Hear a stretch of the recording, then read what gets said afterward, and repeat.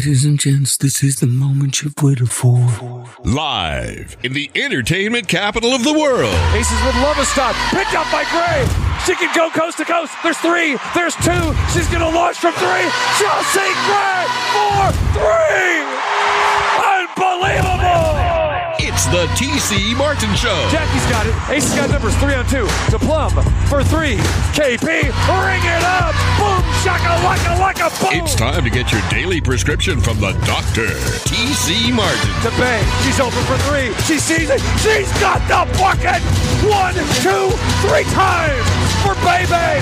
TC Martin. And you got that right. Money won't change it. Raquana, Baby Williams. Boom, shaka, laka, boom. This is the greatest show. The ball is in the air. The Las Vegas Aces have won their very first WNBA championship. The doctor is now in. Mercy. And a good Friday afternoon from Phoenix, Arizona, the Valley of the Sun. Courtside right now inside the Footprint Center, right next to Chase Field in Phoenix. It is a football/basketball, baseball Friday. We got everything happening here.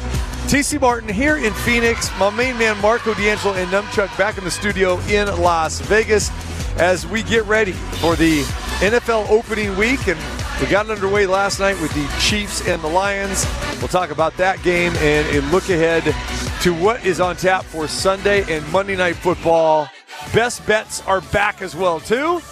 Trevor Maddich will be joining us for that, as well as Marco and myself. And, of course, all that stuff will be up on the website at tcmartinshow.com as we get the 2023 football season officially underway. And we're doing a little dual show today. After being at the Westgate Las Vegas inside the Superbook yesterday, normally our Friday home, so we decided to go there yesterday and get ready for the Chiefs and Lions, and what a game that did turn out to be. And I know that my tag team partner has some thoughts on that.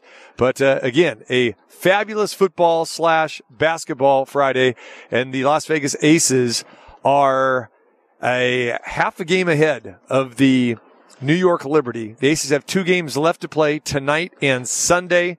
Obviously, the game here tonight in Phoenix, last road game of the regular season, and the Aces will play at home, actually T-Mobile Arena on Sunday afternoon. The Liberty have 1 game left after they won last night in kind of a thriller where they had to come from behind to defeat the LA Sparks, but they've cut the gap now to a half a game. They've got 1 game left to play. They'll play Washington coming up on Sunday, and the Aces will play the Mercury. So the Aces definitely need a victory tonight and a victory on Sunday to seal the deal for the number 1 overall seed. So a lot of excitement here around the Aces. All right. It is a Friday. My main man, Marco D'Angelo, in the house back in Vegas. What's going on, brother? Yeah, well, great game last night. Did you watch it? You know, I heard this one show yesterday. Somebody was just complaining the entire show about why did they give us the Lions and the Chiefs on the first game of the year? They could have had a Super Bowl rematch. I thought it was a pretty entertaining game. Yeah, it was. And I figured, you know, I give them this big introduction. Hey, how you doing, man? How you doing, brother? And when I get scolded. And deservedly so. That's okay. That's okay. Because we did talk about this yesterday. Like, you know what? I mean, it could be a good game. And you did say that. But again, to defend myself, and not just me, but I think everybody else in general would have rather seen a Super Bowl rematch, like the people that we talked to. We'd rather see that. But yeah, it turned out to be a good game. But again, how many people really tuned into that game knowing, oh, okay, it's the Lions. Do I really want to see them against the Chiefs? But yeah, in retrospect, turned out to be a good game. Turned out to be a really good game for you, Marco. And for those people that bet on the Chiefs or even had the Chiefs on a money line, not so good. But yeah, the Chiefs did not look good last night. But my question to you is, how good did the Detroit Lions really look? Well, it's a combination of the Lions got some benefit of some breaks in the game. Obviously, the pick 6, that'll go down in the stat log as an interception for Patrick Mahomes. he couldn't have put the ball any better than he did, right in his receiver's hands, led him where he was catching it, in stride, ready to, catch it and turn upfield. No, hits him in the hands. Worst place to hit a receiver, I guess. It goes up in the air and they get the rebound for a pick six the other way. And that was the changing of the momentum for the game, no question, because Kansas City should not have deserved to be winning at halftime, but they were. And then they got the ball in the third quarter, and they could have made it a 2-score game if they go down the field and punch it in or kick a field goal. It didn't happen. It became a tie game, and when you have an underdog that gets a play like that, and all of a sudden game's tied, you let them hang around. That's what happens. You can end up losing a game, and they did. The thing that impressed me the most, TC, from last night's game, it wasn't the same old Lions, okay? They made some actual defensive stops, believe it or not, and we saw a running game for the first time. When was the last time? You might have to go back to Barry Sanders to find a running game with the Lions. That's what impressed me. Those are the two things I took out of the game. Yeah, I agree with you. The momentum swing definitely was the pick six going the other way. 14-7 lead at halftime. Like you said, you have a chance to build on that. And then when the Chiefs looked like, okay, they could regain control here, they had to settle for a field goal to make it 17-14 instead of getting the touchdown where they'd be up 7. And then same thing happens. Then they add another field goal. They had to settle for 3 again. So now you're dealing with a 6-point margin at 20-14, leaving the door wide open for a touchdown to beat you now. So the Chiefs had those 2 possessions in the second half to really kind of, extend the lead and seal the deal. But again, they left the door open. And that is coupled like what you mentioned, drop passes, from Patrick Mahomes receivers. Okay. The pick 6 by Patrick Mahomes. And then again, when you don't extend drives, and then let's talk about this. I mean, the penalties were ridiculous for the Kansas City Chiefs last night. I know a lot of people point on that the final drive when, okay, now they got a chance, they're down by 1, a field goal will win the game. You just get to, just past midfield and you get in Harrison Butker range. That's fine. But then again, you have holding penalties and you're dealing with 4th and 25s now, but it even goes back earlier in the game when they took themselves out of scoring position and had to punt or put themselves in long, third down situations because of the penalties. So yeah, penalties, drop passes. This did not look like a Super Bowl team. This looked like a team that was still trying to work out the kinks and still feeling good about themselves from, the championship and the parade, getting the rings and all that sort of thing. We see that a lot, in sports, where on ring night or the opening night, this team may not win or they may not look good. But I was a little bit surprised because Andy Reid was guarding against all this, because if you remember, Mark, when we talked about this, the Chiefs were one of those few teams that had Patrick Mahomes play in preseason games. And, more so than maybe any other quarterback in the National Football League, and especially for an MVP like Patrick Mahomes. So when it's all said and done, it looked like to me that this team was not ready to play. They were kind of overlooking the Lions a little bit. And then the Chiefs, had some, some wounds open that, that we've seen in years past, where this team just, can't put teams away. We talked about him yesterday not being a real good home favorite, and that was the case last night. But yeah, I will blame the Chiefs. They should blame themselves. I will give the Lions credit where credit is due. They are an improved team, no question. They've got a great wide receiver, okay? And they've got a running game that looks good. But my question here is, how good do you think Jared Goff really looked last night? He didn't set the world on fire, but he didn't make mistakes. And that's, the key. And, when he was at LA, I was critical of him. A lot of people were.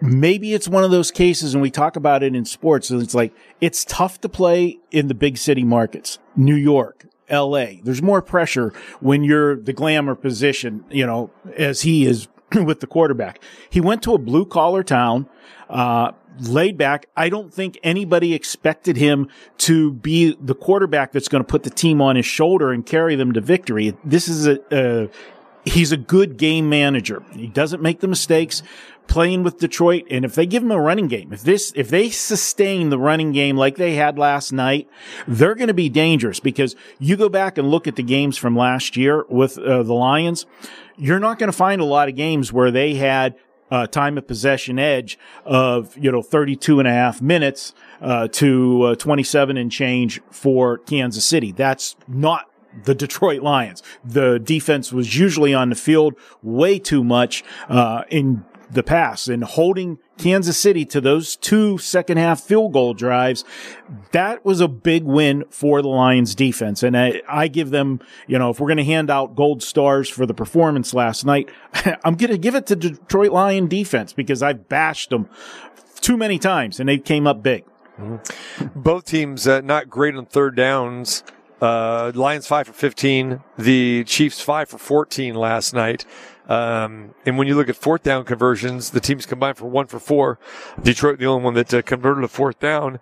And you had some good performances. You mentioned, David Montgomery last night.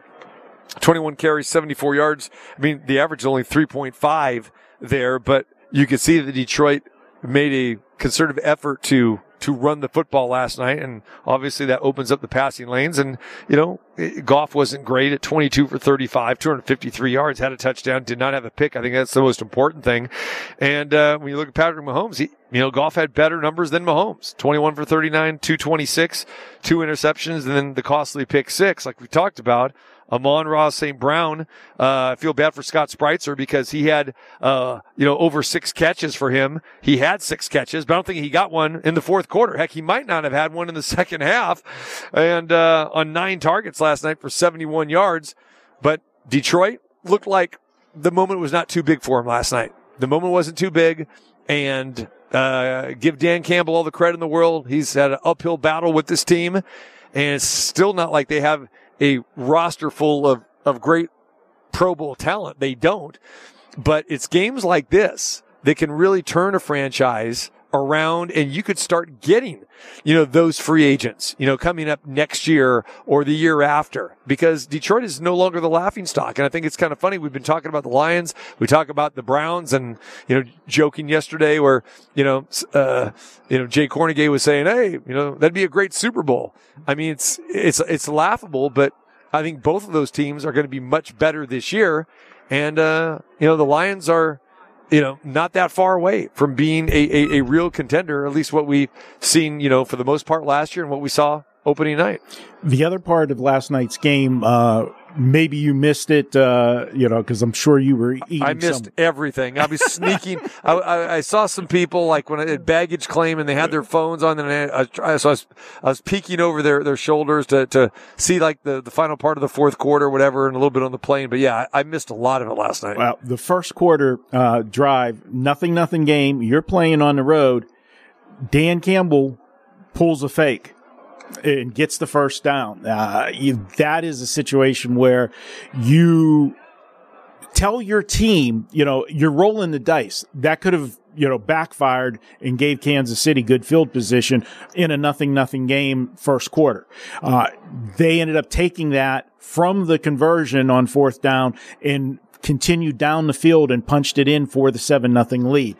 That sends a message to your team that I have faith in you, and that will make that team buy into him even more. Not that they aren't already. I mean, what happened last year with this Lions team, you saw the start of it. Now we're going to see the next generation of it. They bought into a system. They believe in him.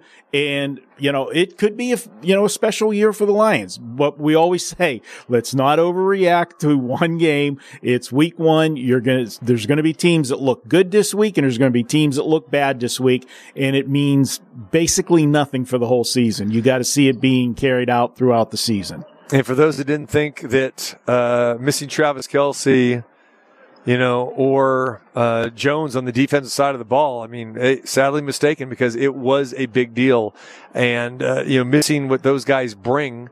And like I mentioned yesterday, outside of Patrick Mahomes, you're losing your best player on offense. And, And that hurt them last night. It definitely did. Mahomes did not have the big numbers. We didn't see any huge production numbers from any of the wide receivers last night. And then again, it just begs the question here that, what is going to happen to the Chiefs, down the road? Because even though they won a championship last year, this is a team still that I think has some flaws. Definitely in the defense, in the secondary, and they lost some pieces from that team last year with that.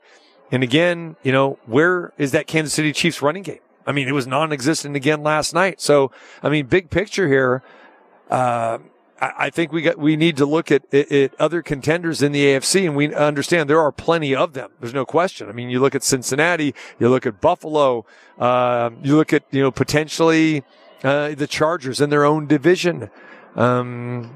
Maybe the Pittsburgh Steelers. I mean, obviously they're getting a lot of love right now as well too. But to me, the Chiefs do not look like that runaway favorite in the AFC. Well, he doesn't have a superstar wide receiver anymore. And, without Kelsey in the lineup last night, which, we've talked about that before, Kelsey to Mahomes is what Gronk was to Tom Brady. When a play broke down, you knew where he was going to be, and he would get the ball to him. He didn't have that last night. He doesn't have that receiver that he can trust. And then, obviously, the guy that dropped, bobbled the pass right on his hands and had it, go up in the air for the pick six. I'm not going to be rushing to go back to him with my next, pass, when you cost me, a pick six the other way. We'll see what happens. I think they'll be fine, but I don't think Kansas City is a foregone conclusion to run away and be playing, Buffalo or somebody in the AFC championship game. I think they got their work cut out for them, and they're going to have to get that chemistry between the wide receivers and Mahomes. All right. A lot of games to talk about on the docket for Sunday. We've got a lot of small road favorites with some big-time teams that should do well this year, and we're going to touch on that today as well as other things. And we're going to talk some baseball with Bob Nightingale. He's going to join us here at the bottom of the hour from the USA Today. Always great having Bob on. As I'm in Phoenix, I think of Bob because he's based here. And again, the just esteemed writer from the USA Today.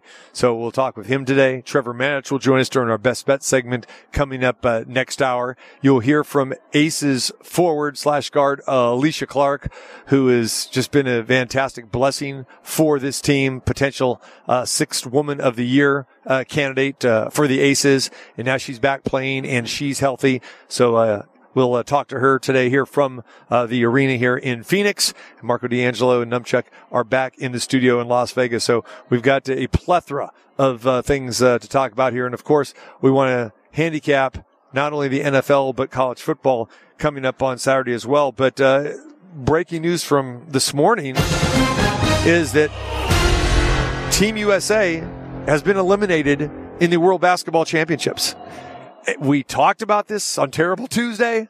Numchuck, I don't want to say I told you so, but did I say I don't like the makeup of this team? This could happen. And it didn't happen at the hands of Serbia. It happened in the hands of Germany. Yes, Germany. My Bundesliga guys. That's right.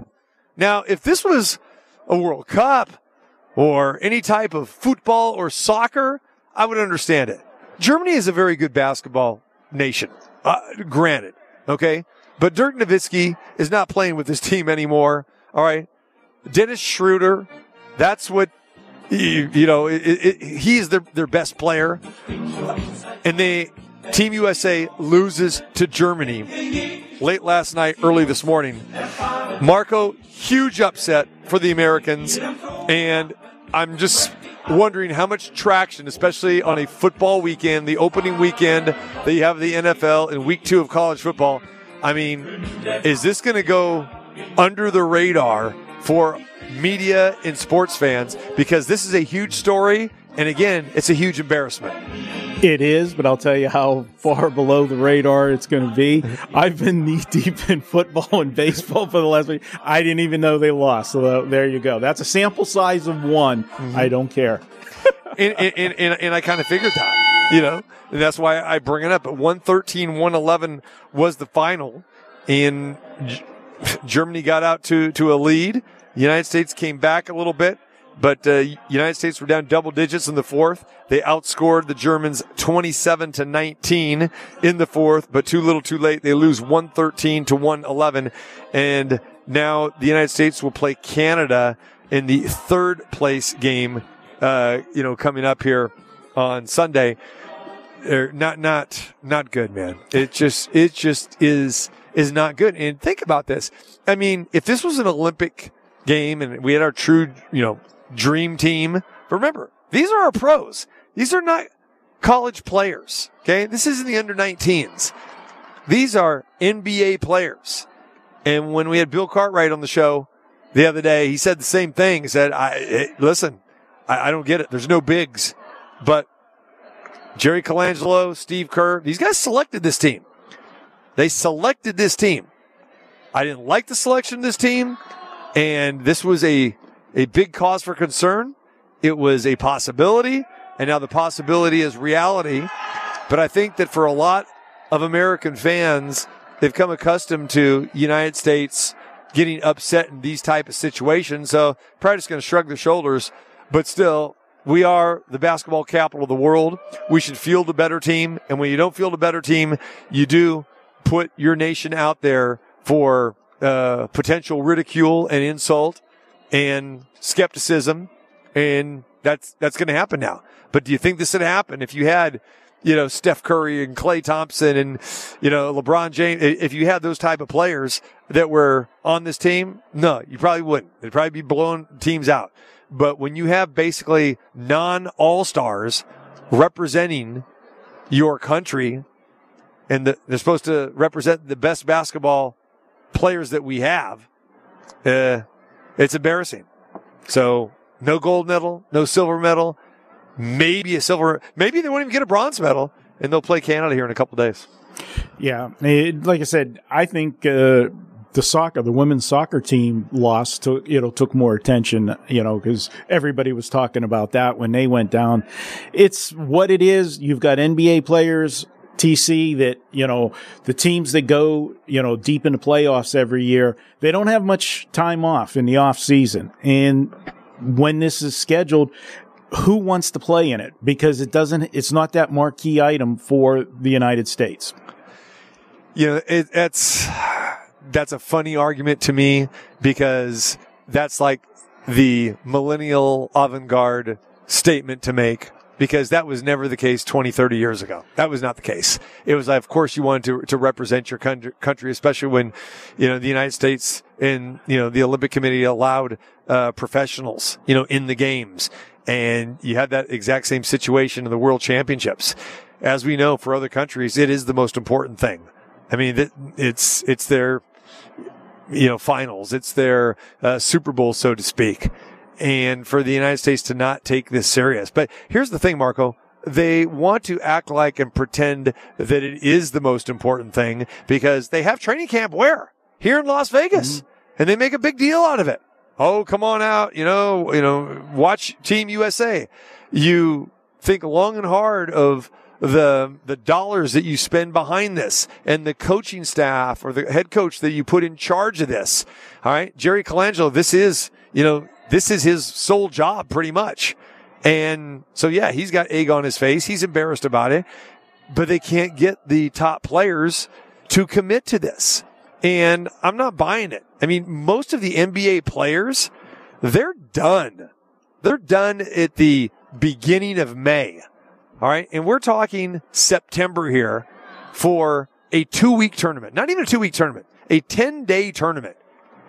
And it's filled up with workouts and a little tour to try to generate some money by charging some hefty admission prices at different parts in the world and try to market this. But it's really not that big of a time commitment. So that's why I will not buy it. I mean, you don't get an opportunity to represent your country very often. Once every 4 years in the Olympic Games, and, once every 2 years for the World Championships. So to me, it's a lame excuse, but people just go with it and they think it's acceptable. And there are guys that would love to play in this thing and be part of this team. But unfortunately, if a superstar or two declines, then another superstar or two guys decline. You know why? Because we're not sending our best team. I don't want to be the embarrassment. And this team will be known now as like, oh, that team that, won the bronze medal or couldn't even win the bronze medal in the 2023 World Championships. They're tied to that. And that's why you're seeing more and more players be hesitant. Well, oh, Steph going? Oh, I'm not going then. And that's sad.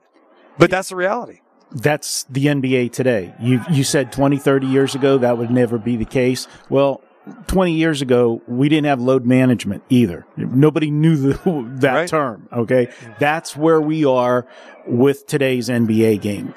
These guys make way, way too much money, and they just don't have that same, it's not for the love of the game anymore, so to speak, to use a movie quote, but that's what it is. I mean, if you want to have pride, you play the game for the love of the game, but it's a business. They play it for the money, and that's the bottom line.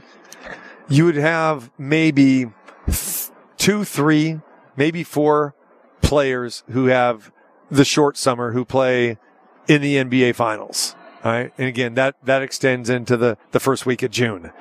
But for the most part, players on this team, they're done. They're done in end of April or early May for the most part. So I'm just not buying, hey, it's a long season. They need time to recuperate. They need vacation time. Come on. You go on a cruise for like 10 days. All right. 14 days is a long time for a cruise. 7 days is fine. Okay. You want to take a plane ride and, go to the Bahamas or somewhere else? How much time are you going to spend there? This vacation stuff just cracks me up. You know what I'm saying? You want to lay on a beach? You got Monday through Friday to lay on a beach, in your hometown, at your nearest, beautiful, nice spot wherever you live. It just cracks me up. It's like, whoa, no, I need 3 months, 4 months of uninterrupted vacation time so I can tour the world. Go tour the world, represent your country, and bring home a gold medal. How's that?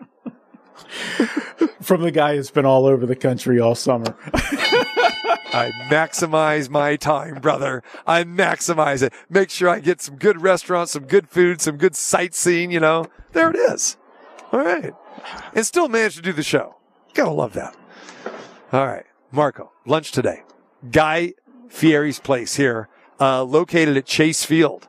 First time that I went, and I guess he has the same concept here in Vegas. I believe it's the one that's at the link here. Yes.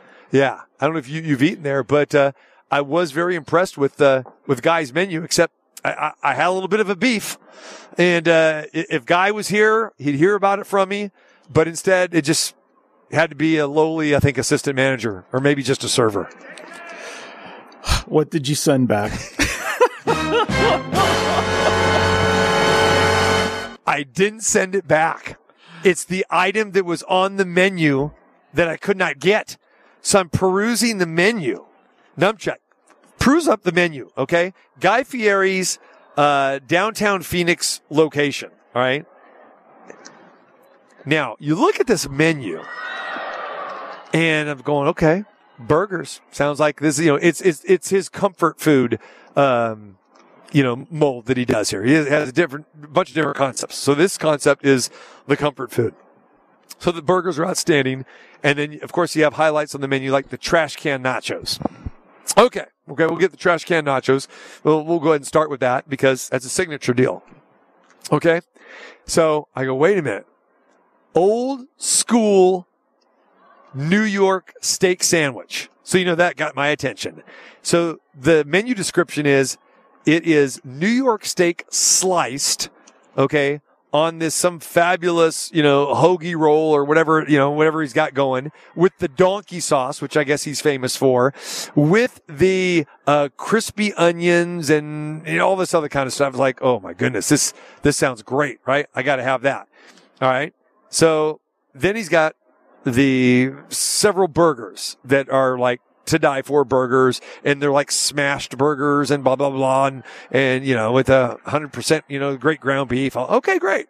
All good. So the guy comes over and says, okay, so what do I got to get here? He goes, well, trash can nachos. Yep, that's done. And he goes, burgers are great. We got this, that, that. And I said, okay, here's what I'm zooming in. The New York steak sandwich in the burgers. I go, which way should I go with that? He goes, 2 great choices, except you're relegated to 1 today. I go, what? He goes, That's terrible. we're out of steak. What? You're out of steak. Yeah. But tell you what, let me go back and talk to the chef and see if there's still any left. But what I heard this morning was, get this, you'll love this, Marco, for being a food guy and a steak provider guy like in your previous life. Okay. You'll love this. He says, I was told early this morning that, we were out of steak, but they were talking about thawing some more out. Oh, no. Yes. No. I go, so right then and there, I was going to say, stop right now. But he starts heading back to the kitchen. And I hear him, right? Because there's no one in this restaurant, right? Hey, guy out here wants a steak sandwich. We going to have steak today?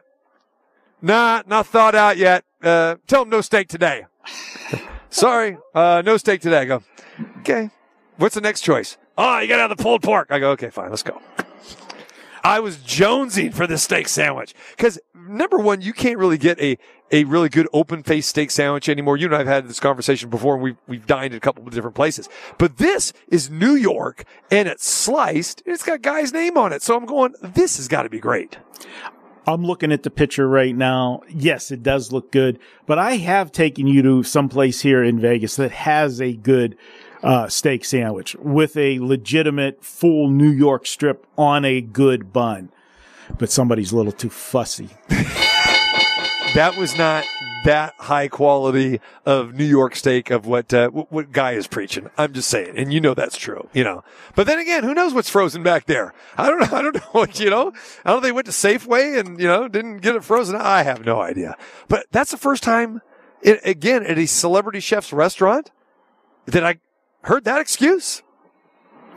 Yeah, I'm not a big fan. I have frozen steaks in my freezer only because, I get, big bulks, order sometimes from some clients and such. But I'm a guy, I always like to go, if we're going to grill, I'll say, Lori, I'm heading to the store. We're going to grill tonight. I want fresh, even though I have stuff in the freezer. Yeah. That's when I don't have anything else. How good is this, though? He's got a restaurant inside a sports book, okay, at Chase Field.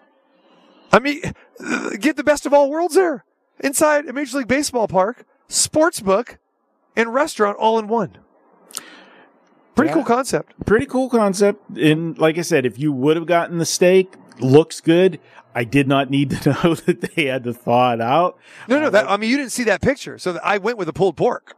The pulled pork. Well, I'm looking at the steak sandwich. Not knowing that it was frozen, that's something that I wouldn't have wanted to know. Wait, I don't know what you're looking at. I'm not there. I didn't post a steak sandwich. I posted I'm on their web. I'm on their on their website. Their website. Yeah. Oh, so tease me. How good does it look? Looks good? Yeah. It looks amazing. See, thank you. Yeah. See, I thought he said he was looking at my post. Okay, I'm sorry. No. Wow. Why would I want to look at your? That's right. Obviously, you didn't look at it earlier. Yes. This story just brought back what we were supposed to bring up. Yes. What did you have for dinner during the weekend? What did I have for dinner during the weekend? I think it was Monday you were having it, or Sunday. Oh, on the holiday. Yeah, buddy. The Wagyu burgers. The Wagyu burgers. The frozen Wagyu burgers. Yes. Yeah. Yes. Nails. Very good. Except, Marco, I don't know if you grill Wagyu burgers or anything Wagyu, because we usually go to the restaurants for that. But I've noticed that I get, the 2 times I've done this, I really get a big flame. And I don't know if it's because of the Wagyu burgers or what, but I'm getting way too big a flame, and I got to be very careful of it not turning out well done. But, no, very good, very juicy, endorsement. Big time. So when did you get those burgers? I got those burgers, as you know, from a loyal listener, probably a couple months ago, right? So they've been sitting in your freezer for that long. Pretty accurate. But remember, this is the second time. Why do you want to put me on blast here? So hold on. You could have asked them to thaw that steak out, and you could have gotten that. It would have been the exact same thing. I asked the guy, well, how long would I take? Because, I'm meeting somebody else here. I'm going to be here for a little bit. And he goes, oh, no. It's, end of the day. And then when he came back, he said, no steak today. That was a soup Nazi. This guy was a steak Nazi. No steak today. No soup for you. That's it. Bob Nightingale is up next. He's a Mr. Phoenix guy. I'll ask him about this and Major League Baseball pennant races coming up next. It is a fabulous Friday. TC Martin in Phoenix, Marco D'Angelo and Numchuck in Vegas. Hello, I'm Stephanie. I'm from Germany. Yippee-yo, Schweinebacke. When I'm in America, I'm listening to TC Martin Show. Back here inside the Footprint Center, getting ready for the Aces and the Mercury tonight. The final home game for the Mercury, and then these two teams will travel to Las Vegas for the final regular season game, and it'll be at T-Mobile Arena. Get your tickets at Access.com for the Aces and the Mercury, the final regular season game. Fan Appreciation Day. It'll be 12 noon on Sunday, and this arena sold out for tonight's game between the Aces and the Mercury, even though the Mercury struggling this year at 9-29, but of course the Aces on their way towards the number one seed at 32-6 right now, with 2 games left to play. All right, I am in Phoenix. Marco D'Angelo and Numchuck back in Vegas. And joined us now, a Phoenix resident, and I can't believe he's not on the road right now. He could be at a Major League ballpark near you, but great to have him on with us today. Of course, the esteemed writer, as I like to say, from the USA Today, covers Major League Baseball, Bob Nightingale. Bob, what's going on, my friend? Yeah, doing great. Thanks, DC. Hey, buddy. All right, man. So we got pennant races galore here, especially over in the American League West. And just about, 4 or 5 days ago, we thought we had a legitimate race with Houston, Texas, and Seattle. Looks like one team kind of took themselves out of this after the Astros blasted the Rangers in that 3-game set. They swept them, outscored them 39-10. Where do you think the Rangers are right now, Bob? Well, it's only the outside looking in, TC. I'm not sure they're going to make the playoffs. I mean, they're really in a tailspin. The bullpen has just absolutely crumbled. They've been hit by some injuries too. We'll see. And they're certainly not going to win the AL West. We know that. I still think it's the Astros division to lose. I like Seattle over Texas too. So I'm not sure Texas gets in. I think it might come down between the Rangers and Toronto. Yeah, you look at the collapse there. Bob. It just for me, I don't think it's that much of a surprise, because we had talked earlier in the year that once Houston gets healthy, and and Texas is a team that just has not been in this position before, really as a franchise. And we know that they play for that Silver Boot Award, with this rivalry between the Astros and the Rangers, and the Astros have won it year after year, and they won it again this year. And I know it was really big to Dusty Baker and this team, because in case there was a tiebreaker, the Astros would have the advantage. But to me, when I'm watching this series and watching the Rangers over the last couple of weeks, it just seems to me, Bob, that this is a team that the stage is almost too big, especially against a team like the Astros. And you look at those guys, the looks on their faces and the dugout, and even Bruce Bochy. I mean, the pitching really came to light, or the lack thereof, and especially the bullpen. And yeah, I agree with you. For me, it looks like the Rangers are done. But for a lot of people out there, they're going to be a little surprised, because this team basically led almost wire to wire. Yeah, I mean, they hit the wall with the pitching injuries. They have 6 All-Stars, 5 on the injury list. Just not the same team. And they brought in Scherzer. He has struggled, down the stretch here. But the bullpen's been woeful. And, starters aren't going deep, so they have to go to the bullpen. Those guys have just been getting lit up. So they just kind of ran out of firepower here. Mm-hmm. So now you talk about the Astros, and they're healthy really for the first time this year, not just from a pitching perspective, but you get Michael Brantley back, and Jose Altuve and Yordan Alvarez all together now. And now this lineup is looking like the lineup that they had anticipated at the beginning of this year. And to talk a little bit about this lineup coming together, and specifically what Michael Brantley means to this team.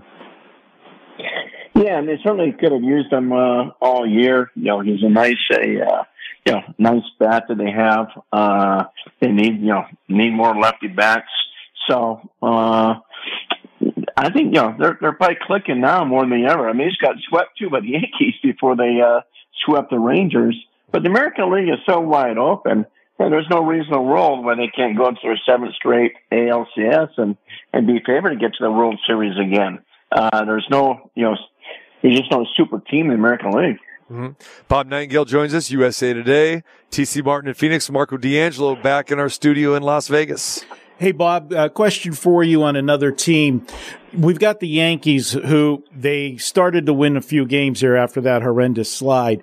But for a team that's a perennial playoff team or in the hunt every year, and to be out of it like they are, this is a team from a betting standpoint, which that's what we do here in Vegas. I don't trust them going down the stretch because this is a team of veterans that, almost a sense of entitlement that they're supposed to be at the top of the division.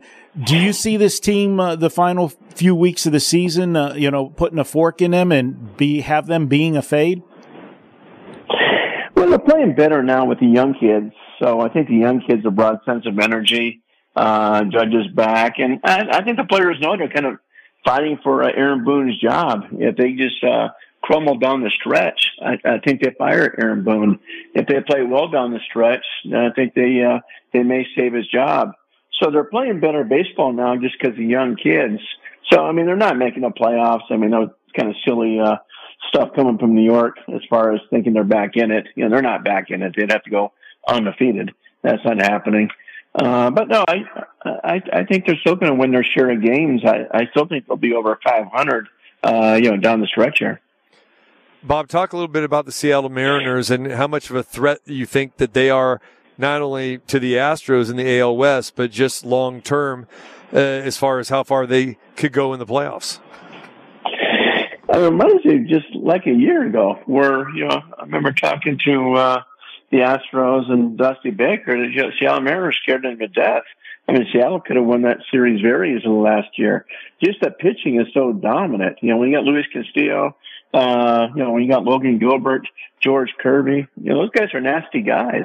So they're dangerous. I don't think they're as good as Houston and a few other teams. But with that pitching, you can't rule them out. Right? So it really reminds me just like a year ago. Mm-hmm. All right, let's move over to the National League, and seems like foregone conclusion. It's Atlanta, it's the Dodgers. Give me some thoughts on how you think this plays out, and let's specifically talk about those Atlanta Braves. Well, Atlanta's a clear-cut favorite. The American League is kind of muddled. I mean, Atlanta's the team that beat. The Dodgers, now you don't have Walker Buehler coming back to the playoffs. You're not going to have Julio Urias there. Kershaw struggling coming back, with his injury. So it's hard to see them getting past Atlanta. Kind of hard to see anybody getting past Atlanta. Atlanta can be beat. I mean, their pitching can be, up and down with that rotation. And a lot of times, the lineup doesn't mean anything in the postseason. A lot of those lines get shut down, but they're a powerful team. Phillies playing some decent baseball right now, but they're still 14 games back, obviously not catching the Braves, and battling in that wild card situation. And you still got the Cubs and the Brewers. Reds barely is still alive a little bit here. Diamondbacks behind the Dodgers. Anybody of those teams, any one of those teams you think could actually maybe pull off an upset and knock off either the Braves or the Dodgers?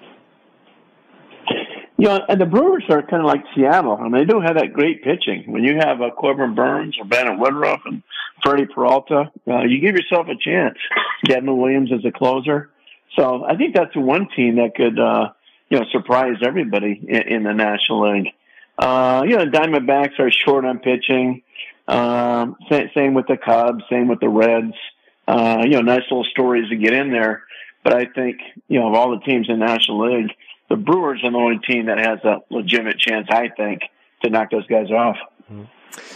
Back to the American League, the Baltimore Orioles, 88-51 right now. A great story there in the American League East. And we've kind of seen this teams start to build over the last few seasons. And again, it's coming to fruition here, but it still doesn't seem like a lot of people are talking about them or taking them seriously. Make a case for the Baltimore Orioles going deep. Hey, that's a very good team. I just saw these guys, and they played the game hard. Felix Bautista, I saw where he was working out today. If he could somehow come back, that'd be a massive game for that team. I mean, this guy is unbelievable. He's the best reliever in baseball until he got hurt here. So, young, aggressive offense. The pitching, isn't quite there. But they're dangerous. I mean, they could surprise people. They could easily get to the ALCS. And the thing about them, they're going to be around. I mean, this is kind of a carbon copy of the Houston Astros, where once you're in, they should stay in for the next 6 or 7 years. All right. Then Tampa Bay, and you mentioned Toronto, still right there as well, too. Could be crazy that we see, 3 AL East teams in the postseason. Yeah, I mean, Tampa Bay, always surprises everybody. Even with Wander Franco out, they always do something. Toronto, they've kind of underachieved all year, but they certainly have the talent to scare anybody. If they ever just put it together, there's no reason in the world why they couldn't, surprise some teams and end up in the ALCS themselves. Now you just got Dante Bichette back too, so that helps. Dangerous team on paper, but they just underperformed all year. We got the news the other day. I mean, nothing official, but we heard Terry Francona saying, "Hey, it's enough. He's more than likely going, to retire." He's been with the Cleveland Indians the last few years. Guy won 2 World Series.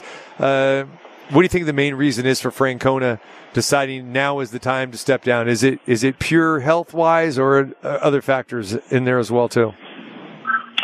Well, certainly health. I think the season's wearing on him, and maybe he's thinking, it's going to be tough to win next year too. He was not happy when they gave up the trade deadline. The players were furious. They're only a game out. I know they had injuries. It doesn't look like they were going to go far in the playoffs. But you make the playoffs, anything can happen. But I think that stung him a little bit. And maybe stings him that, okay, I know we're not going to go out and get some big-time free agents in the off season. So maybe you saw the handwriting, like, I don't want to stick around here for 2 or 3 years and kind of babysit these guys, let someone else take over. Final thing, Bob, Shohei Ohtani, where is he going to end up? What's the most likely scenario? The most likely scenario still is the Dodgers. They love getting him as a brand. That's what he is a big brand. I don't rule out the Angels. I really don't. Guys are comfortable there. Nobody thought Mike Trout was going to stay there too, and he stayed there. So he's kind of a home buddy. If he thinks they have a chance to win or be competitive, like they were for a long time this year, maybe he stays. The only other teams I really give realistic to, it would be Seattle and San Francisco. San Francisco to me would make a lot of sense. They have a lot of money that they haven't given out to people. Everybody just keeps turning them down. And they need an attendance boost. And this city hasn't been the same since COVID. Attendance has dropped there and everything else. So they need some help. All right. Bob Nightingale does a fantastic job, of course, with the USA Today. Bob, where are you headed to? What's your calendar looking like here down the stretch run? Yeah, busy time. Heading over to little Colorado action, little Houston, Chicago. So going to see the preview of maybe the ALCS with the Astros and Orioles in a couple of weeks. And then, then here comes the playoffs. There we go. All right, my friend. Always appreciate the time and look forward to seeing you in person. Hopefully we'll meet up again in Houston. All right. Look forward to it. Take care, TC. You got it, buddy. There he is. All right. Bob Nightingale, who lives here in Phoenix and does a fantastic job, like we said, with the USA Today. So, Marco, we talked a lot about, the AL West yesterday and then getting Bob's thoughts there. We've got that Astros and Mariners series that's going to be coming up here in a couple weeks, but we got some big weekend series this weekend. who you got your eyes on? You got any Major League Baseball action tonight? I do. Actually, while we're in break, I just loaded a free play for my clients tonight for Wager Talk. I took the Padres first 5 innings against the Astros, and my thought process there, Blake Snell, the way he's pitching versus Hunter Brown, I think that's kind of a pitching mismatch. By going 5 innings, I don't have to worry about the bullpens. And I think this is the bigger part.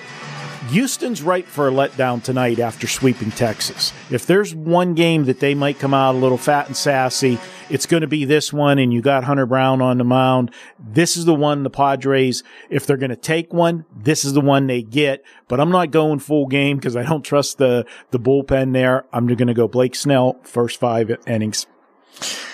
Yeah, I think conventional wisdom would say, okay, team just swept the Texas Rangers, like we said, scored 39 runs during that series, but they've been on such a tear.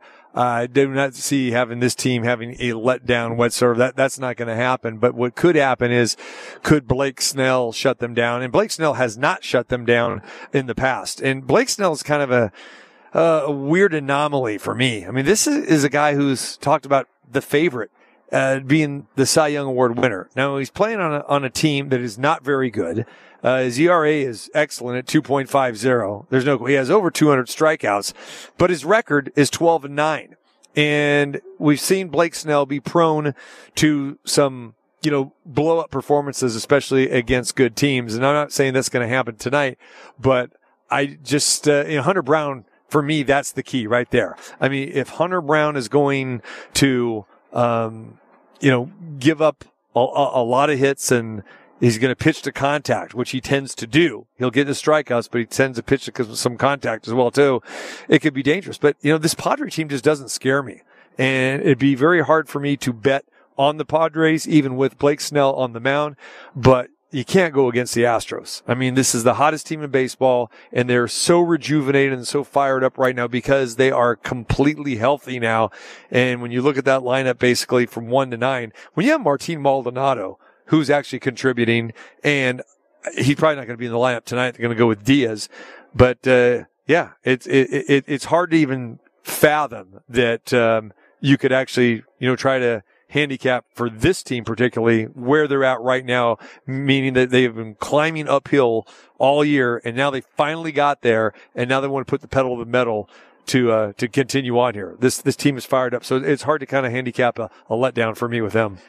I'm going first 5 innings is all I got to do. And I look at Blake Snell's pitching lines. Do you know the last time that he gave up more than 3 runs in an outing? It's been a while. You got to go back all the way back to May, the beginning of May. No, I'm not doing it. First 5. Padres. I could say it. No, I'm not arguing with you. Like I said, Blake Snell has been their guy, and he could be your Cy Young Award winner in the National League. We'll see what happens. All right, appreciate Bob Nightingale for joining us from the USA Today. Next hour coming up, we got Best Bets. Don't you dare go anywhere. Our 3 best college plays, 3 best NFL plays. That's right, the Best Bets segment is back. We've got that going on and a whole lot more coming your way. Plus, you're going to hear from Alicia Clark here in the Footprint Center in Phoenix as the Aces get ready to take on the Mercury here tonight. Put me in cold. I'm ready to play today. Put me in cold. I'm ready to play today. Look at me. I can be Santa Fe. It's Live. Jimmy Garoppolo getting his first action here In the entertainment capital of the world. Touchdown, Las Vegas. It's the T.C. Martin Show. Airs it out down the middle for Adams. Got it. Inside at the 10. Devontae. Touchdown. What a play on 4th down. It's time to get your daily prescription from the doctor. Jacobs running right up the middle. Jacobs is on his way. The Raiders are going to win this game. Here we go. T.C. Martin. Downfield wide open. Adams was free, and there he goes. Adams, touchdown. T.C. Martin. Touchdown, Las Vegas. The doctor is now in. Week 1 of the National Football League underway last night with the Detroit Lions pulling the upset over the Kansas City Chiefs 21-20. Under players, that was good for you, right? Lions players, that was good for you. Well, handicap Week 1 and all the big games. We got that this hour, plus our best bets. That returns 3 best college plays, 3 best NFL plays from our esteemed crew back this year. Marco D'Angelo, Scott Sprites, our handicapper extraordinaires, Trevor Maddich, and Gilby the intern. Why did we let Gilby the intern back? I don't know. I mean, his picks are definitely intern-esque, but that's okay. We love the G-Man. So all those picks up on the website at tcmartinshow.com. We'll talk college football, NFL this hour, and Aces. I am in Phoenix at the Footprint Center, home of the Phoenix Mercury and the Phoenix Suns. And the Aces are taking on the Mercury. Sold out tonight. 7 o'clock will be tip-off. 6:30 pregame show. Can join me down the dial. We're on Fox Sports Radio tonight, 98.9 FM, 1340 AM. We'll have the play-by-play for you tonight. And here in Phoenix, it'll be the last road game for the Aces, and then they'll close out the regular season with a home game at T-Mobile Arena, Fan Appreciation Day. That is at T-Mobile on Sunday at 12 noon. And the Aces in action tonight, and they lead the New York Liberty by a half a game right now. Liberty have 1 game left to play. They'll play Washington this weekend. Aces, after tonight, will have 1 game left against the Mercury, so definitely advantage Aces. But they win both. They will lock down the number 1 seed, which is huge. All right, so we've got that to talk about that as well. Alicia Clark is in the house, so she's going to come up here and join us here in a few minutes. And Alicia Clark is having a fantastic season, and 6th Woman of the Year honors could be on her way. Just a fantastic addition for the Aces. Gotta love it. All right, before we get into that, though, let's talk some NFL football. And Marco, give me some games here that you've got your eye on here. And I definitely want to talk with you about the Pittsburgh Steelers, because I know how you feel about this team, and you follow them very, very closely. They have a tough home opener, but they are getting a lot of love, not only from bettors, but from media personnel alike, thinking that, okay, this could be a very big season for the Steel Curtain, because you have Kenny Pickett in his 2nd season, and, you know, they've got a very good wide receiving core. You know that you got Najee Harris in the backfield. So give me some thoughts on the Steelers as they get ready to host the San Francisco 49ers, and the Niners come in as a 2.5-point favorite. Yeah, TC, I've got a lot of teasers working with the Steelers, because the one thing about the Steelers, and you know this over the years, when they do lose games, they generally do not get blown out. This is a team that doesn't self-destruct, and they play good defense. The strength of the offense this year, and this is something they haven't had for several years, this is the best offensive line the Steelers have had, and they actually have depth at the position. We've seen in the past few years where they'd lose a lineman, and then they'd have to juggle the offensive line, have guys playing out of their natural, not in their natural position, and they just had no continuity. That's going to be key for Kenny Pickett. Now, the problem with the Steelers, and I'm hoping that they open it up, because they took a lot of grief last year, Matt Canada, the OC, that his offense was just too plain, and it was frustrating the players and the fans especially, who were very vocal back in Pittsburgh. But they catch the 49ers at the perfect time. You got Brock Purdy, first game of the new season. This is a different thing. Last year when he came in, there was no pressure on him. You know, he was Mr. Irrelevant. We made fun of him. He was the last person drafted. But now there is expectations to lead this team. We catch the break. They signed Bosa late, but they said today he's going to play. How effective is he going to be missing the entire preseason? So I like the Steelers. I like them plus the 2.5. I like them even better on a teaser up to 8.5 with the 6 points. Yeah, this is a game that did not make my best bet card, because I was kind of torn. And from a fantasy football perspective, I actually have the Steelers defense. So I'm very curious about them, because I think their defense is going to be very, very strong this year. And anytime you have TJ Watt anchoring that defense, I mean, look out. But yeah, this is a team that, as we know, they haven't finished below 500 forever. Can they do it again? I think so. And I think even though they don't have a lot of superstar power, that they can be dangerous. And I've loved Najee Harris. I mean, going back to his time at Alabama, that was a great draft pick by the Steelers. They've got another running back behind Harris that is rock solid as well, too. I think San Francisco is the mystery, and you can't put much into preseason because San Francisco was awful in every game they had this year. Brock Purdy didn't get too many snaps. Maybe he should have. I don't know what to expect with the 49ers. I think they're going to be a solid team. I think they are energized because you got your defensive leader back who just signed, the richest contract for a non-quarterback, from a position player. It's the richest. So they're going to be fired up with that. I don't know if Bose is going to be able to contribute or not. Obviously it's a marathon. That's what the 49ers are thinking. It's like, okay, let's get this guy back into shape.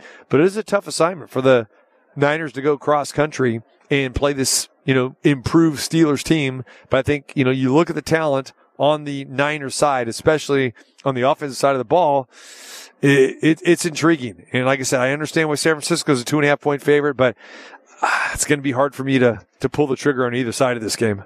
Especially what they need to do successfully to help Purdy is you got Christian McCaffrey in the backfield. That's the key to the 49ers. The one thing that the Steelers do well is, they can stop the run.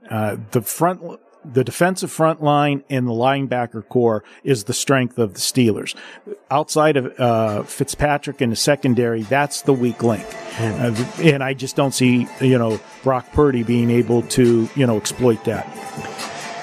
The New Orleans Saints are a 3-point favorite at home against Tennessee. Saints fans are pretty excited. I'm excited to see Derek Carr and how he is going to perform under this offense. And, the knock on Carr for his time with the Raiders was he's always, going through a different offensive coordinator, different coaching staff, and there was no continuity whatsoever. Now he's got to learn another offense. However, one of the reasons why he signed with the Saints because he wanted to play for his old coach, Dennis Allen, who was with the Raiders. And so there's some chemistry there, and obviously there's some familiarity there. Carr's looked good in the offseason, or rather in the preseason, and what we've seen. Whether you want to put stock into that or not, that's one thing. But I just see a rejuvenated guy who really wants to not only stick it to the Raiders, but I think he wants to prove to the NFL that, hey, I still got something left in the tank. And this Saints team could be flying under the radar a little bit. I agree with you. The only thing I don't like in this first game is I actually thought the line would be a little bit higher. The fact that it's sitting there on the 3 just gives me pause on it. I like the Saints. I think they win that division. And what you said about, Derek Carr, this is absolutely his season to play with a chip on his shoulder, and every game for him is going to be a statement game. And I think that's good. You like to see, ride somebody that's got something to prove, and he definitely does. And let's face it, he's got a much better defense down there, than he had here. When you were here, you knew you had to score 30 points to win, because the Raiders were giving up too many points. He's not going to be in those kind of shootouts there in New Orleans. But we'll see if the Saints can stay healthy at the wide receiver position. That's been a problem the last couple of years. You got the problems with the running back, missing time. So, long term, I like the Saints. Short term this week, I'm probably not going to get to the window in that game. Speaking of the Raiders, on the road against the Denver Broncos, Sean Payton, the former Saints coach, is there trying to resurrect some life and some success into this franchise that has just been miserable and have not been in the playoffs for quite a long time. How do you see the Raiders and the Broncos? And did you do much handicapping on this game? Yeah, I like the Raiders in this one. This will be, one of the few spots that I will actually say I like the situation for the Raiders, because as much as I like Sean Payton, it's game 1. Okay. He's going to fix this team, but it is not going to happen overnight. It's going to take a little bit of time. Everybody's expecting Russell Wilson to be turned on like a light switch. That, he was, put to sleep last year with Hackett in his offense. We'll see what happens there. But you've got Jimmy Garoppolo. Like him or not, when you look at the games that this guy has started, he has one of the better win-loss percentages of starting quarterbacks in the NFL, yet he never gets any, nobody praises him. Nobody talks about him as, an all-star quarterback, a future Hall of Famer, because, hasn't won that big game and, he's always had players around him. We'll see what happens here. He's got one of the best wide receivers in the game, Davante Adams, to get him the ball. But, he's going to have to, what I just said about Derek Carr and having to play where you've got to actually score points, that's going to be the case this year, because the Raiders, although they addressed problems, I have to see it work on the field that we have a better defense. You surprised that the Broncos are the favorite here at 3.5? No, not at all. Not because there's so much hype with Sean Payton, and he's turned around, remember when he went to the Saints, what he did there. This is, one of the best coaches in the NFL, and people are buying into that, and they're giving Russell Wilson a pass for last year. If Russell Wilson, sucks this year like he did last year, you're going to have to backpedal on everybody that criticized, Coach Hackett, which I was at the forefront. I thought he was over his head. There's some guys that, and we've seen it and we've talked about it before, they're great coordinators. They just don't make that transition to a good head coach. And I think it could be a little surprising that the Broncos are a 3.5-point favorite. I know they're at home, but again, this team has not had success. And the one team that the Raiders have had success against, and huge success, has been against the Broncos. The Raiders have swept the season series the last 3 seasons. They've won their last 6 games against them, and some of those are even in blowout fashion, Marco. So I could see where, the Raiders would really have some perceived added value here. And I'm telling you, I'm going to be on the Raiders on a teaser. I knew you would be there for the teaser. You going the traditional teaser, or are you going to try to find the old 10-point teaser? Well, I mean, have you done your homework yet? I mean, I put you on the case here. You have not told me if anyone is left standing. It seems like, we've all, we've taken out us teaser players, us sharp teaser players have shot down all the books. They won't take our action anymore at 10 points. So please find that for me. Well, maybe you should shop around there while you're in Arizona, because they have a lot of options. Yeah, but I think if I make a bet in Arizona, don't I have to cash my ticket here in Arizona? You'll be back there. Yeah, I'll be back here for what? Hold on. It's like a 4-hour drive.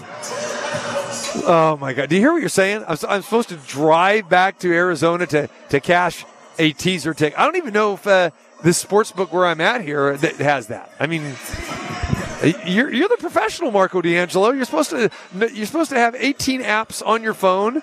You've got your big screen there like a weatherman and a meteorologist. I think you could circle it. Oh, there's your 10-point teaser, TC. Go get it. Yeah. No, I'm going to have to go with a 7-point teaser. But I feel, come on, 10.5 with the Raiders? You don't like that? I like it. I like the Raiders plus the 3.5. So obviously I like them plus 10.5. There you go. All right. Eagles against the Patriots. We saw the Chiefs have a little bit of the letdown last night. Teams that have gone to the Super Bowl the next year don't usually respond too well. It is the Patriots. They're not the same team, but still a tough place to play. And the Patriots are getting 4 at home. Any thoughts? I have a lot of thoughts if somebody would have read my best bet list. Oh, my goodness. See? I just saw it. Save it. Fine. Okay, okay. Now you just have to tease it and tell everyone you have to hang around for a half hour. Yeah, you got to hang around for a half hour for handicapper extraordinaire. But while since you segued and opened the door on the best bets, I have a little bone to pick with you, and we need to clear it out right now before we get to the best bet section. Go. Because, whenever you cherry pick these, games throughout the season that we had food bets on, which, seems like you always, the John Q. Public play that you had finds its way home that week. John Q. Public play. Listen, why do you have to insult? Why can't you just say, I'm sorry I lost to you, man? I mean, come on. So what I want to do is I am throwing down a challenge to you. 3 food bets before the season starts. We will have our in-season food bets because we know the two of us like to eat a lot. Yes. But we are going to have a food bet for who has the most points between me and you on NFL best bets. Okay. college best bets, so that's 2 food bets, and then the combined total of the college and pro who has more points at the end of the season. So that's 3 separate food bets. Do you accept the challenge, TC Martin? I will accept the challenge, Marco. But remember, we are going to have some regular weekly food bets if we're on opposite sides. Absolutely. Right. Okay. Yes. As soon as you jump on one of those John Q. Public plays and I'm on the sharp side, we'll have it. Look at this guy.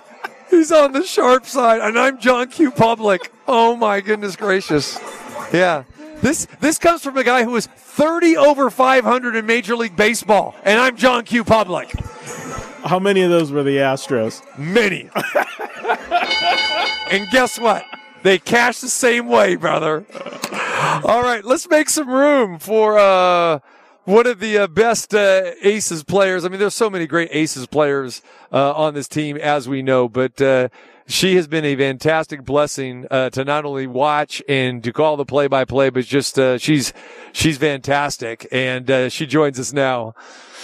Join me now, Aces guard / forward, all the above, Alicia Clark. AC, what's happening? What's happening, TC? All good here. Hey, let's talk a little bit about the last game over the weekend against Seattle.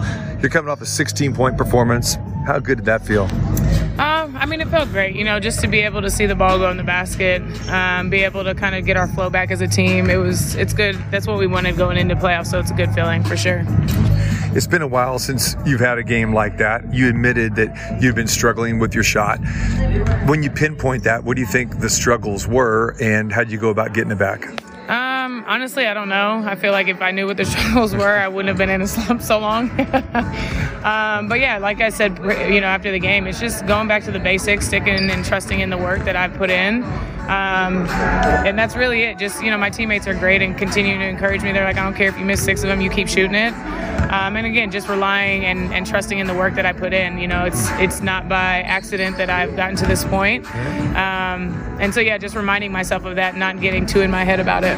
And when you go through stuff like that, I mean, there's specific adjustments that you make, or is it have something to do with just offense, spacing, etc.? I mean, rest definitely helps. You know what I mean? I think fatigue probably played a part in it. Do I really know? I don't know. But no, I didn't make any huge adjustments. I just got back here in the gym with Natalie and, went through my routine that I always do and just getting a good feel and getting reps and getting my form, doing form shooting. So yeah, again, just back to the basics. You don't have to do anything crazy because the basics are what helped me get here.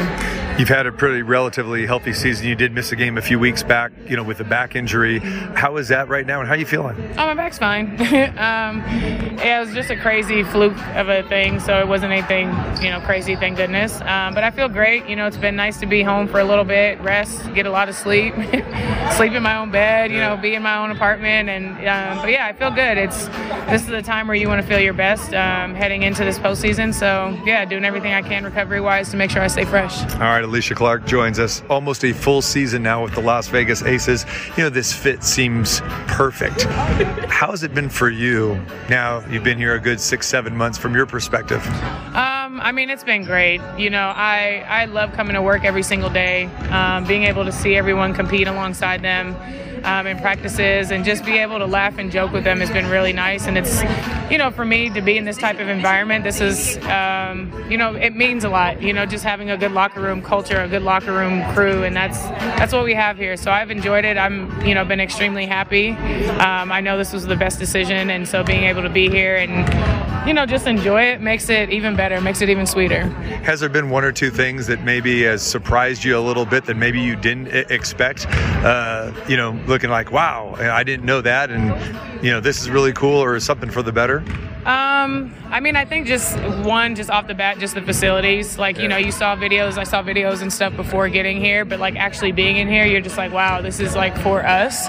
So that's really awesome. And then two, just the collective wittiness of everyone on the team and sarcasm, just to be able to have a group that can so seamlessly communicate and joke and like understand and be in that space with one another is rare. You know what I mean? So we have a lot of really funny people on this team, and that's something that's really surprising because, you know, you see it and you just never know if it's like an act, but like being here, it's like, oh no, wow, they're actually really funny. This is great.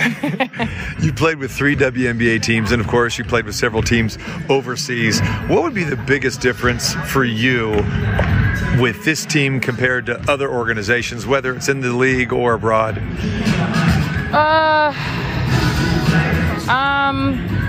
I mean, abroad, I don't compare WNBA teams to teams abroad just because it's just completely different. Access to resources and those types of things. Although my time in Lyon was great, like we had, you know, a gym for us and, you know, had great access to like great amenities and things like that, but it's still, you know, it's not the same.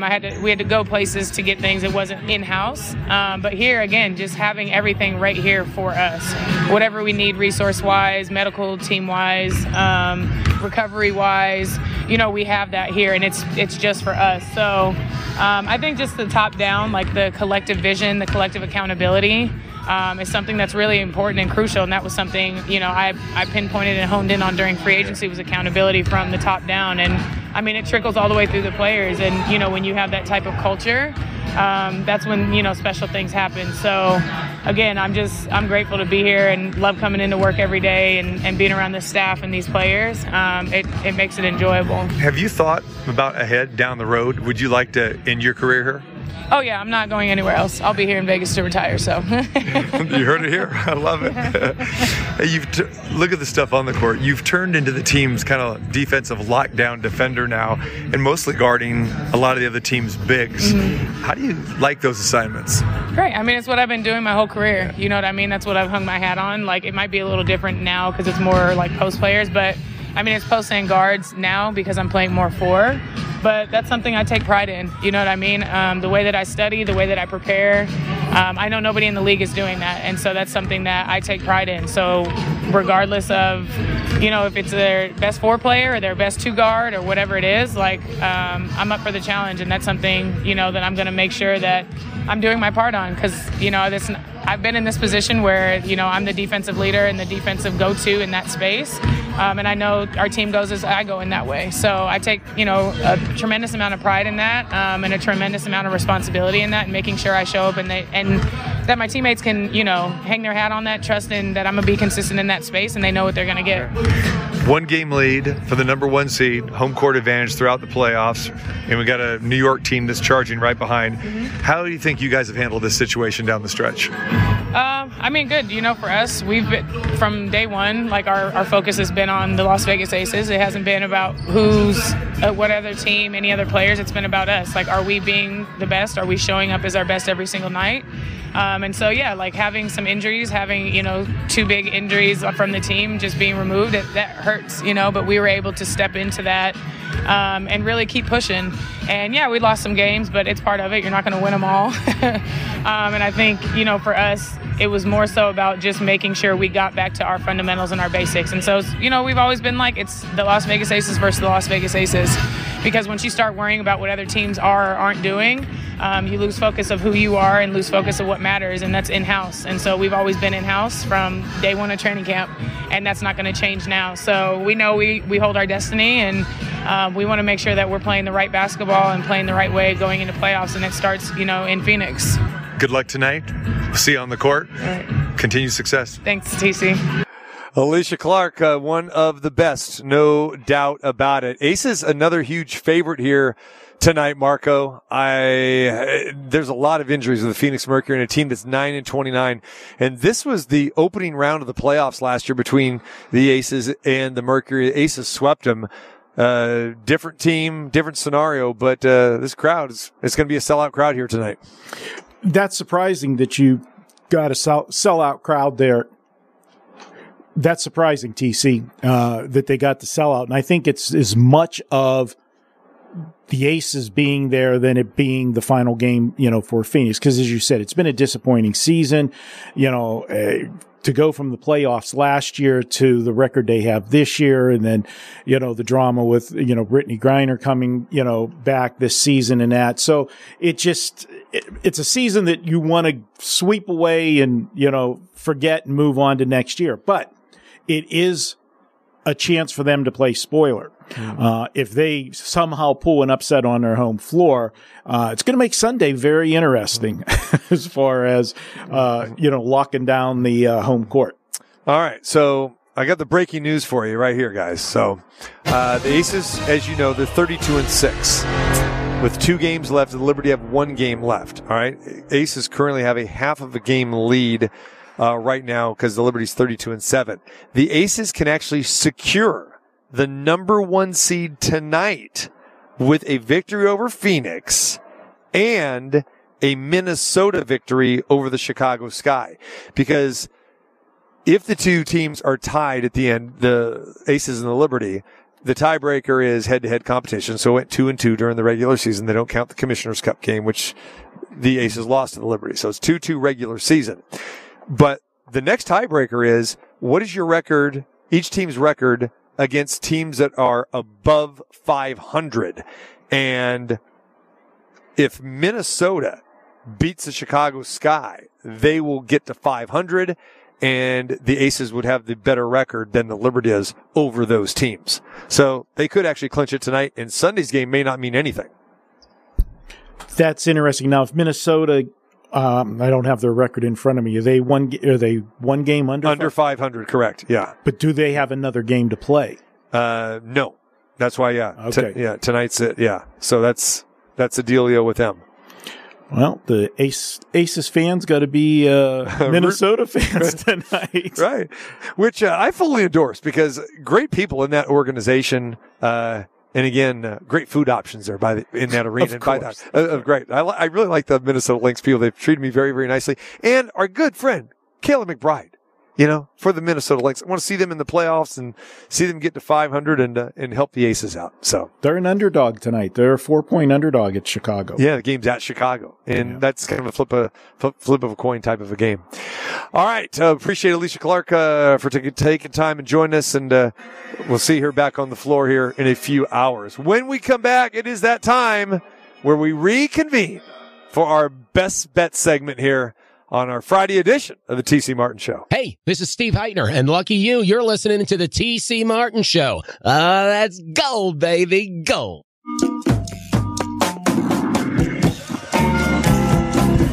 Back here in the Footprint Center in Phoenix, Arizona, getting ready for the Aces and the Mercury tonight. TC Martin here. Marco D'Angelo back in the studios in Las Vegas. And don't forget to be back at the Westgate Las Vegas Inside the World famous Superbook next Friday. We were there yesterday to kick off the NFL season. Saw the Detroit Lions upset the Kansas City Chiefs 21-20.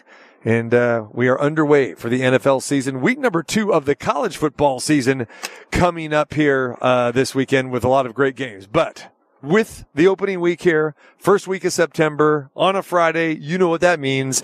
It is back. Our best bets. It's Football Friday and time for the weekend's action.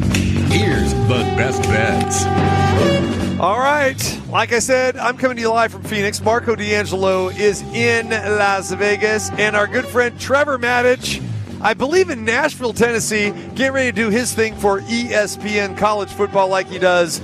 You're doing the marathon on Saturday. Trev, what's going on, brother? TC, Marco, I am excited about getting going this season. Got to stay within distance of Marco and you that I can just see you guys up there in the distance, at least if I can see your dust.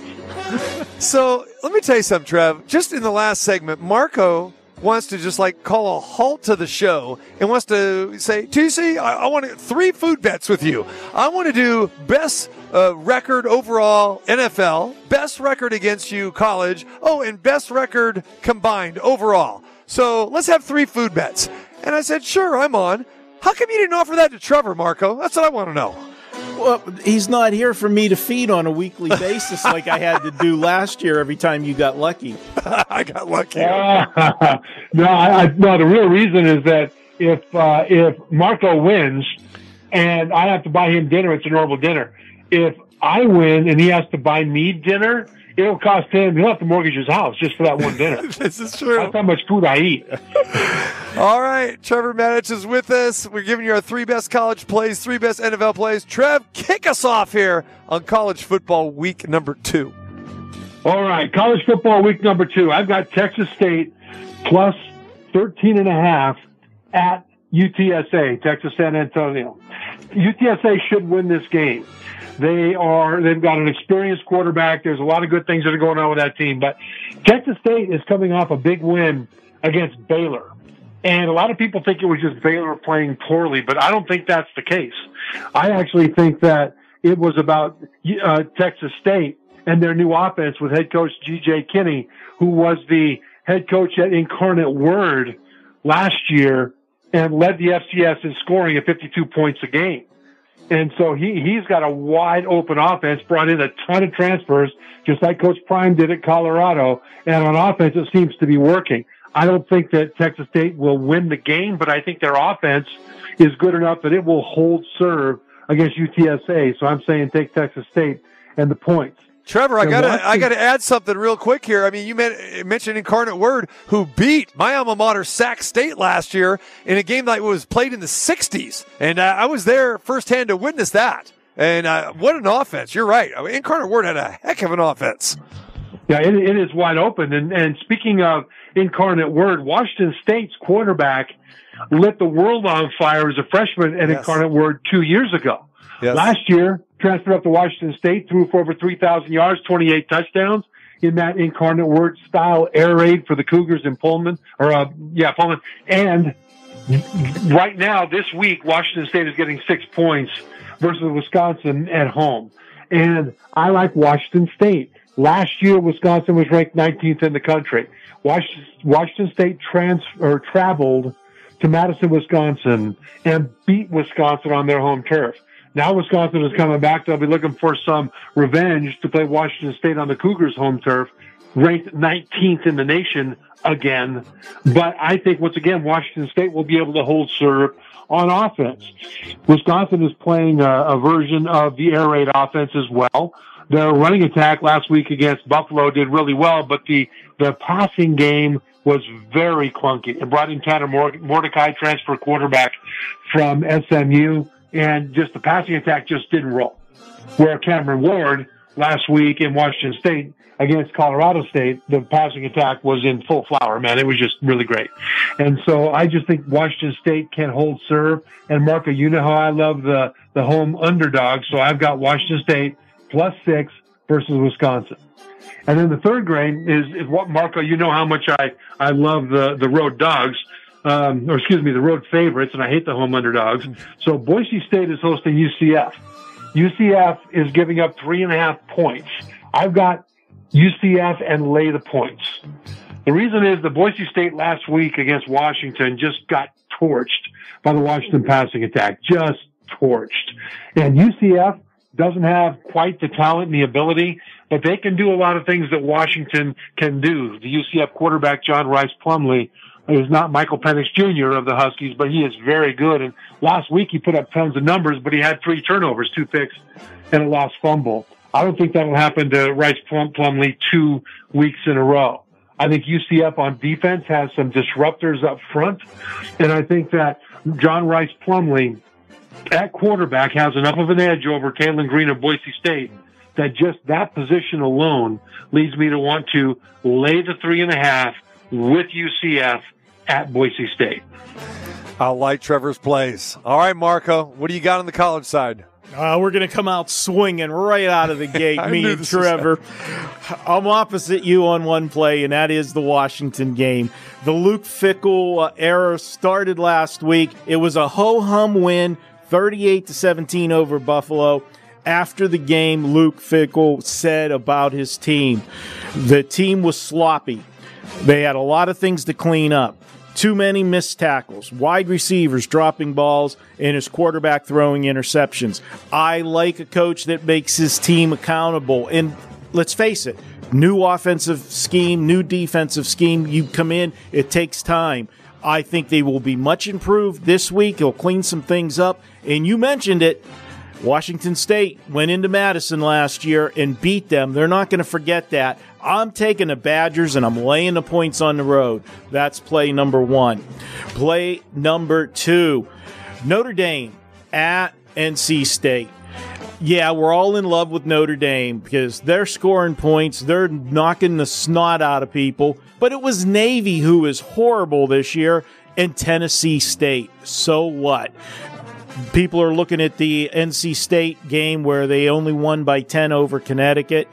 They were on the road. That was a Thursday night game for Connecticut. They were looking past them. They were looking ahead to this Notre Dame game. And if you're the NC State coach, are you going to unload the playbook against Connecticut? No, you're saving it for Notre Dame. I've got Notre Dame. Or excuse me, I'm going against Notre Dame with NC State plus the 7.5. In the last one, this is the game that everybody's been talking about all week. You talk to any book here in town, they're getting all one-sided action from the public, but the sharp money's going on the other side, and I'm there.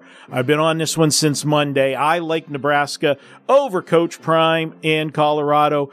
Everybody's overreacting to 1 week. Nebraska did what they do best. They shot themselves in the foot and found a way to lose the game last week.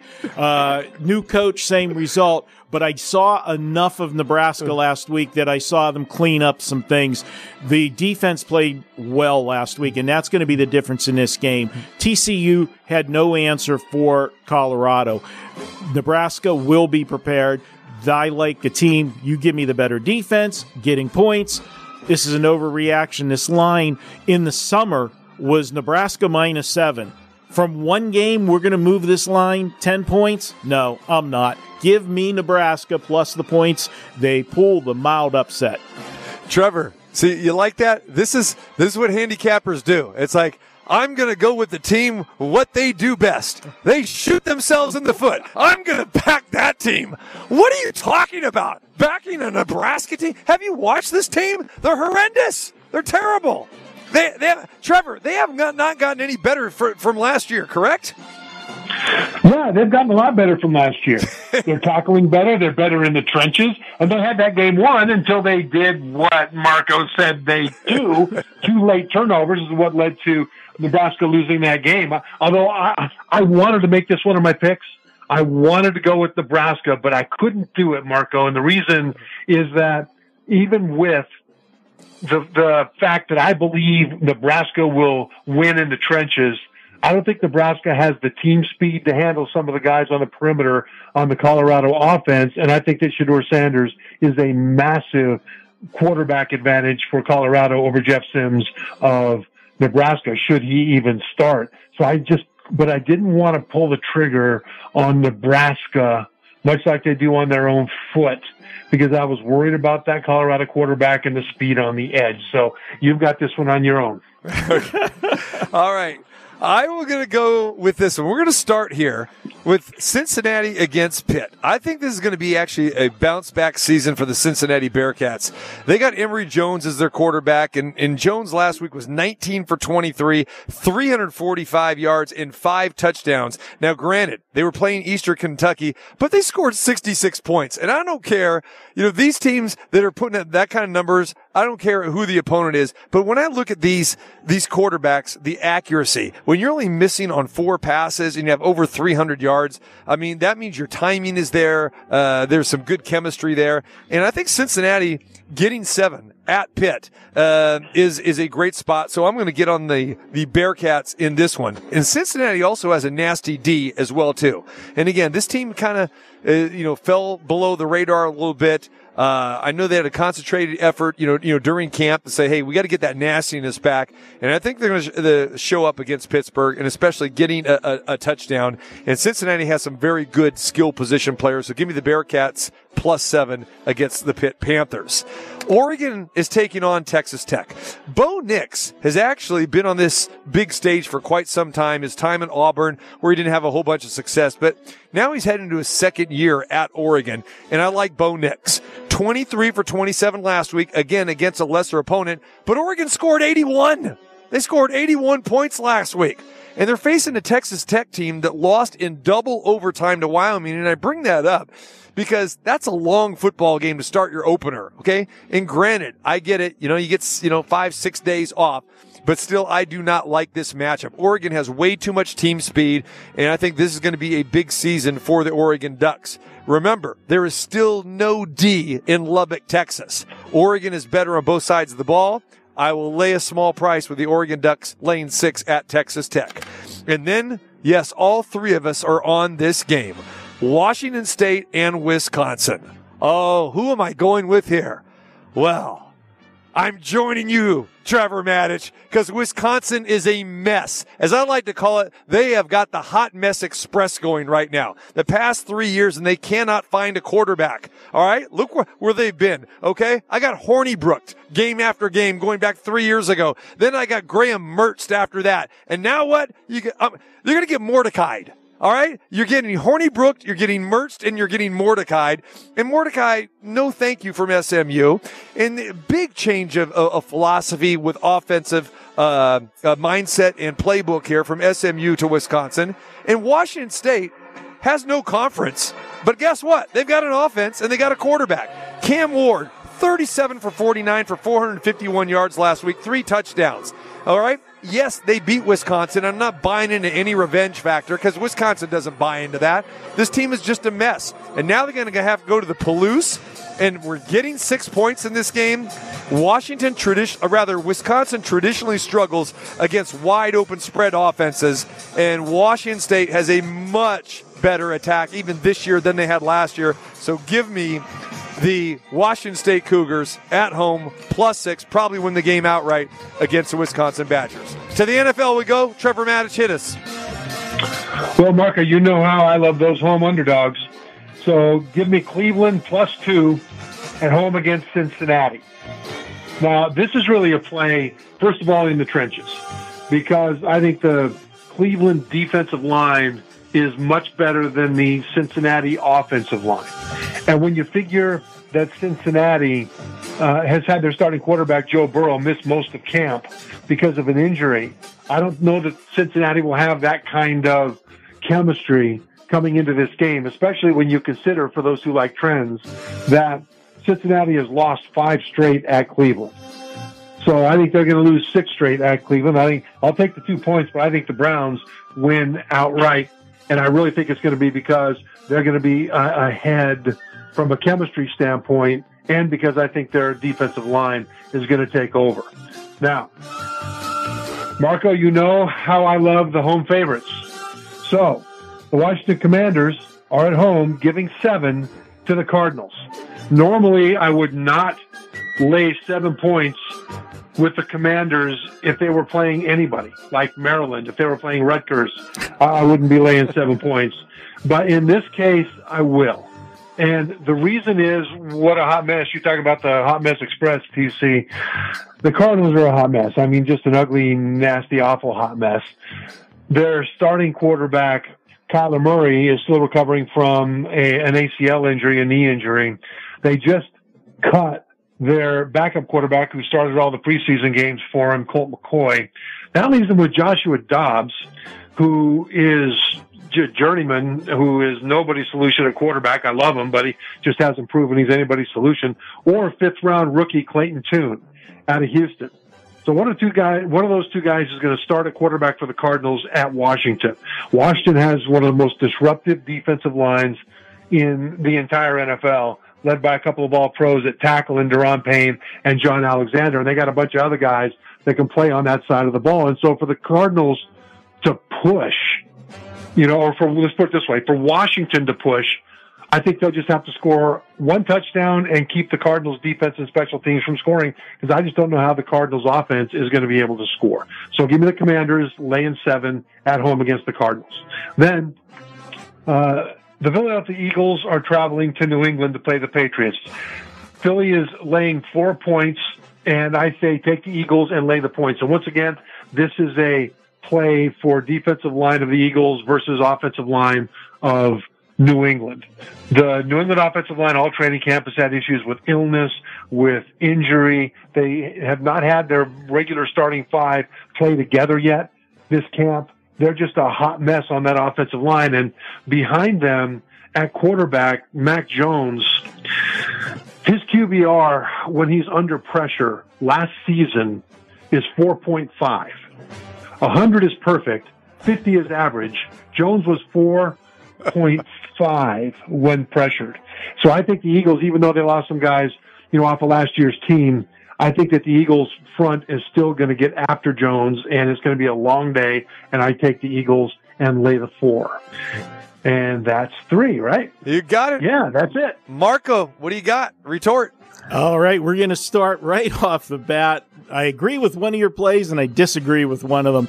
I'll go quick on the one that we agree on. That's Cleveland. I'm taking Cleveland +2. Division home dog on opening week. Division dogs opening week, period, road or home. Division dogs 64-44 against the spread. So that's a stat that I'm not going to step in front of. Plus the fact Deshaun Watson last year was just a mess. He wasn't able to go to camp and didn't get to play till late in the season. Didn't get any, that chemistry going with the team. Now he's gone through a full training camp. This is why they paid him all the money. He needs to deliver. It starts on Sunday with Cleveland. The one we disagree on. And Trevor, the reason history repeats itself is because nobody listened the first time. And I'm going to give you a stat, and that's it on this game. The Super Bowl loser since 1990, if they are on the road in week 1, if you bet against them, you would have gone 15-2 against the spread. I'm not stepping in front of that. I'm going to take Bill Belichick. He has given the endorsement to Mac Jones for the quarterback job. We've got Bill O'Brien there. We're going to have an offense that's going to have more wrinkles in it this year. It was a very bad offense last year with the offensive coordinator, Matt Patricia, gone. Take New England plus the points, and don't be surprised if they win outright. And the last one, this is the Green Bay Packers. Everybody is writing them off because there's no Aaron Rodgers. Let's give Jordan Love a shot here. The Green Bay Packers have owned Chicago. Now, Aaron says he owns them, but we'll see this week. I'm not sold on Justin Fields. It's a pick-the-winner situation. I'm going to go with Green Bay. I think they're going to be better than people think, and nobody knows what to think on Jordan Love because we haven't seen a game plan for a season designed for him, and they don't know what's coming. Take Green Bay. All right, guys, my NFL theme here is garbage. I don't like garbage, so I'm going against garbage this week. All right, I'm going against the Houston Texans. I know it's a big line. It's 9.5 for Baltimore. C.J. Stroud's getting his first NFL start against a tough Baltimore defense. You got a new quarterback. You got a new offensive coordinator, a new defensive coordinator, a new head coach over there in Houston. Baltimore has new coordinators as well. However, they still got John Harbaugh there, and their new defensive coordinator, Mike McDonald, was actually the Michigan defensive coordinator, and guess what he did? He coached against C.J. Stroud, and Michigan beat Ohio State when he was there. So I think he's going to have a clue on how to shut down Stroud. Lamar Jackson looks good, looks healthy. Odell Beckham Jr., a lot of people are anxious to see him. Laying 9.5, I'm not crazy about, but I think this is a situation that warrants it. Houston, just so new, and tons of quarterback problems there as well, too. I will go ahead and lay it with Baltimore. And I agree wholeheartedly with Trevor. I'm going to do the same thing with Washington. Lay the 7 against Arizona. Go against more garbage. All right, Arizona's downright awful. The Washington quarterback situation is still in question a little bit, but the running game is not. You got Antonio Gibson. You got Brian Robinson. That's good enough for me. And then you got Ron Rivera against an Arizona team that is a mess. No question about it. I'll lay the 7 with Washington. And then we go to Monday night. I'm not buying all of the hype. I don't care. Been watching Hard Knocks or not. I'm going against the New York Jets and taking Buffalo and lay the 2.5. Yes, the Jets are definitely the flavor of the month, but still they have holes on the offensive line. Remember, this is a team that did not score a touchdown in their final 3 games last year. Granted, you have Aaron Rodgers, but everyone else is still there. All right? Remember, the offensive line is still a work in progress. It'll just be a matter of time before Rodgers starts calling out and yelling at his receivers like he's done in Green Bay, like we've seen him do in training camp here.